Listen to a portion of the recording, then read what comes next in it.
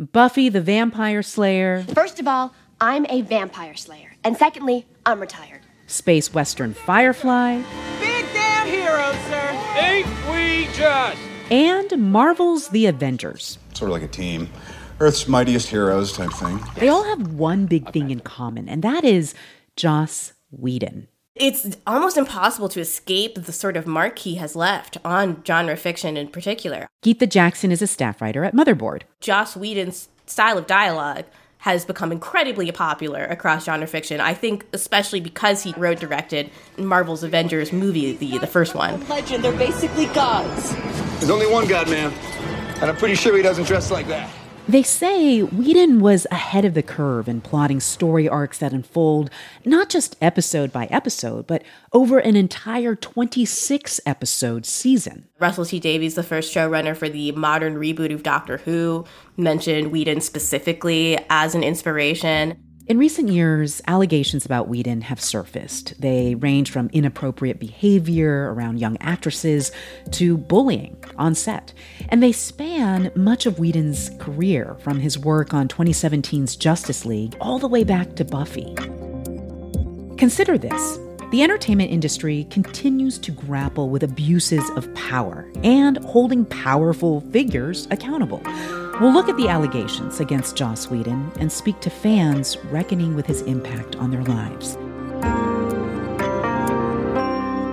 From NPR, I'm Elsa Chang. It's Tuesday, January 25th.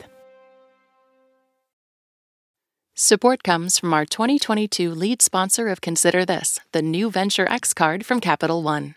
Earn 10x miles on hotels and rental cars and 5x miles on flights when you book through Capital One Travel. Capital One, what's in your wallet? Terms apply. See CapitalOne.com for details. It's Consider This from NPR. Lila Shapiro is a senior reporter for New York Magazine. I didn't necessarily know why he decided he wanted to talk to me. She spoke to Joss Whedon about the allegations of misconduct. Initially, I wondered if he wanted to talk because he wanted to acknowledge in some way the things that people were saying about him. I spoke with Shapiro the other day, and we started with what actors Ray Fisher and Gal Gadot had to say about their experiences with him on the set of Justice League. Ray Fisher, who's a young black actor, had been cast as Cyborg, and essentially when Joss Whedon came in to reshoot Justice League, he cut back Ray's role, and there was tension on the set.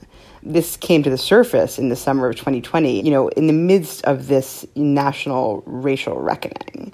And Ray said on Twitter that he described his on-set behavior as gross, abusive, unprofessional, and completely unacceptable. Later on that year, Gal gave her an interview in which she said that she'd had some kind of altercation with Whedon and that he had threatened her. She didn't go into specifics about what had happened, but sort of reports came out that they had a disagreement about a scene. So that's kind of the beginning of actors sharing stories about his behavior. Right, and just to give it some context, this was a famously troubled production, right? Joss Whedon was called in to help with script revisions, reshoots, because studio executives disapproved of director Zack Snyder's vision. And you wrote, quote, "He now regards this decision as one of the biggest regrets of his life." Tell us, how did Whedon address Fisher's and Gadot's accusations? From his perspective, what he said to me was, he didn't feel that he had behaved badly. He acknowledged that it was a tense situation. Clearly, it was. A movie was made that Zack Snyder made. As you said, executives weren't happy with it, and now a new director is brought in, and the vision couldn't have been more different. They had signed on to one project, now they were making another project. So clearly it was tense for a variety of reasons. He felt that it wasn't true. He said he never threatened Gal. He acknowledged that he, cut back Ray's storyline, but he said that he felt he'd been respectful. Well, these were just some of the more recent allegations against Whedon.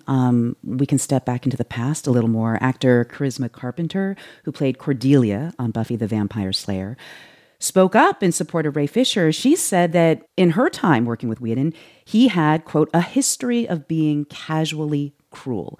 What examples did Carpenter give for that?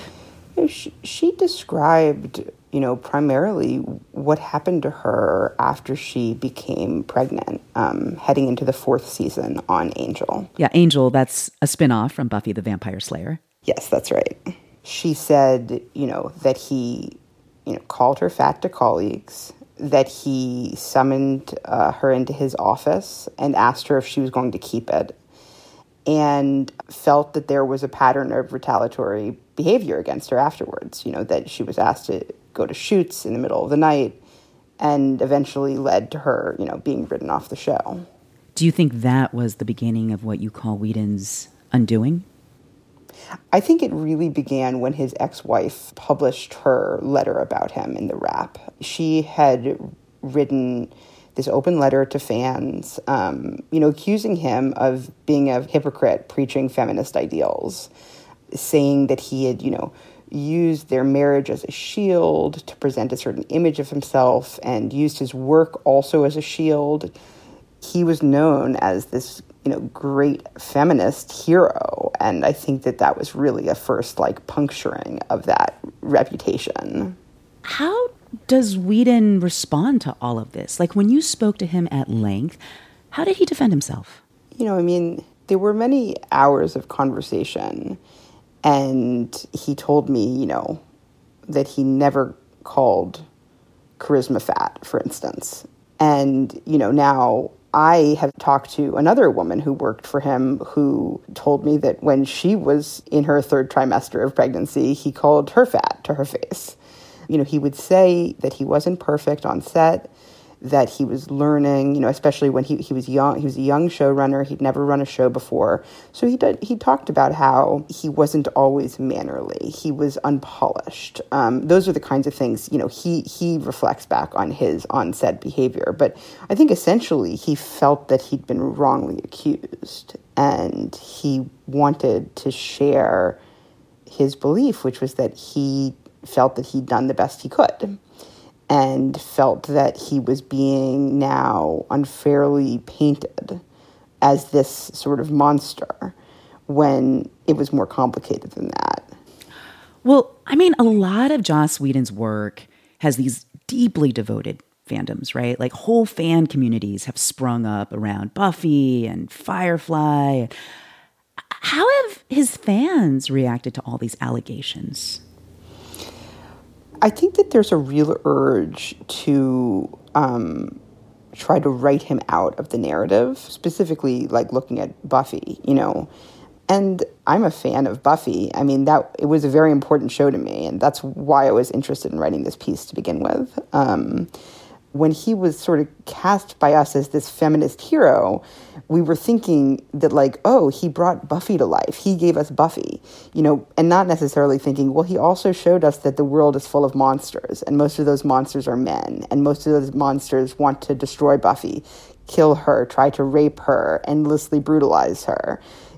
That's in his brain too, So to me, this show is really a reflection of him, and it's just a fantasy to think any other way, to think, it could have been made without him, or it was made in spite of him. That's his psyche that we were all watching projected on the screen. Yeah. Lila Shapiro is a senior reporter for New York Magazine. Thank you very much for joining us today. Thank you so much for having me. This was a pleasure.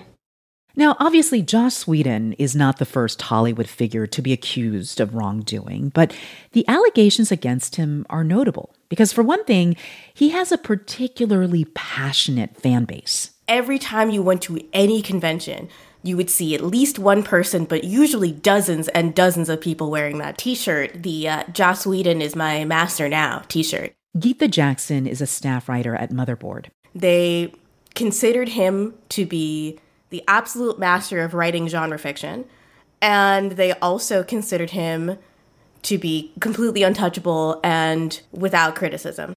See, when Buffy was airing in the late 1990s and early 2000s, comic books were mostly for the nerds. At the time that Joss Whedon was coming up, the things that he liked and the things that the fans of him liked were pretty obscure and pretty ostracized by culture. He becomes, to support Joss Whedon means you support the rise of all nerdy things. Jackson says this fandom surrounding Joss Whedon and his shows can obscure criticism of the workplaces he seems to create. You see a lot of mythologizing of leadership in such a way that is incredibly detrimental to the people that are doing a lot of the manual labor and a lot of labor to create the art that you so revere. Jackson points to a story in Lila Shapiro's article where Whedon was remembered belittling a colleague for a script he didn't like in front of the entire writing staff. That is workplace abuse. That is not acceptable. And if you think that is leadership, I'm terrified of you.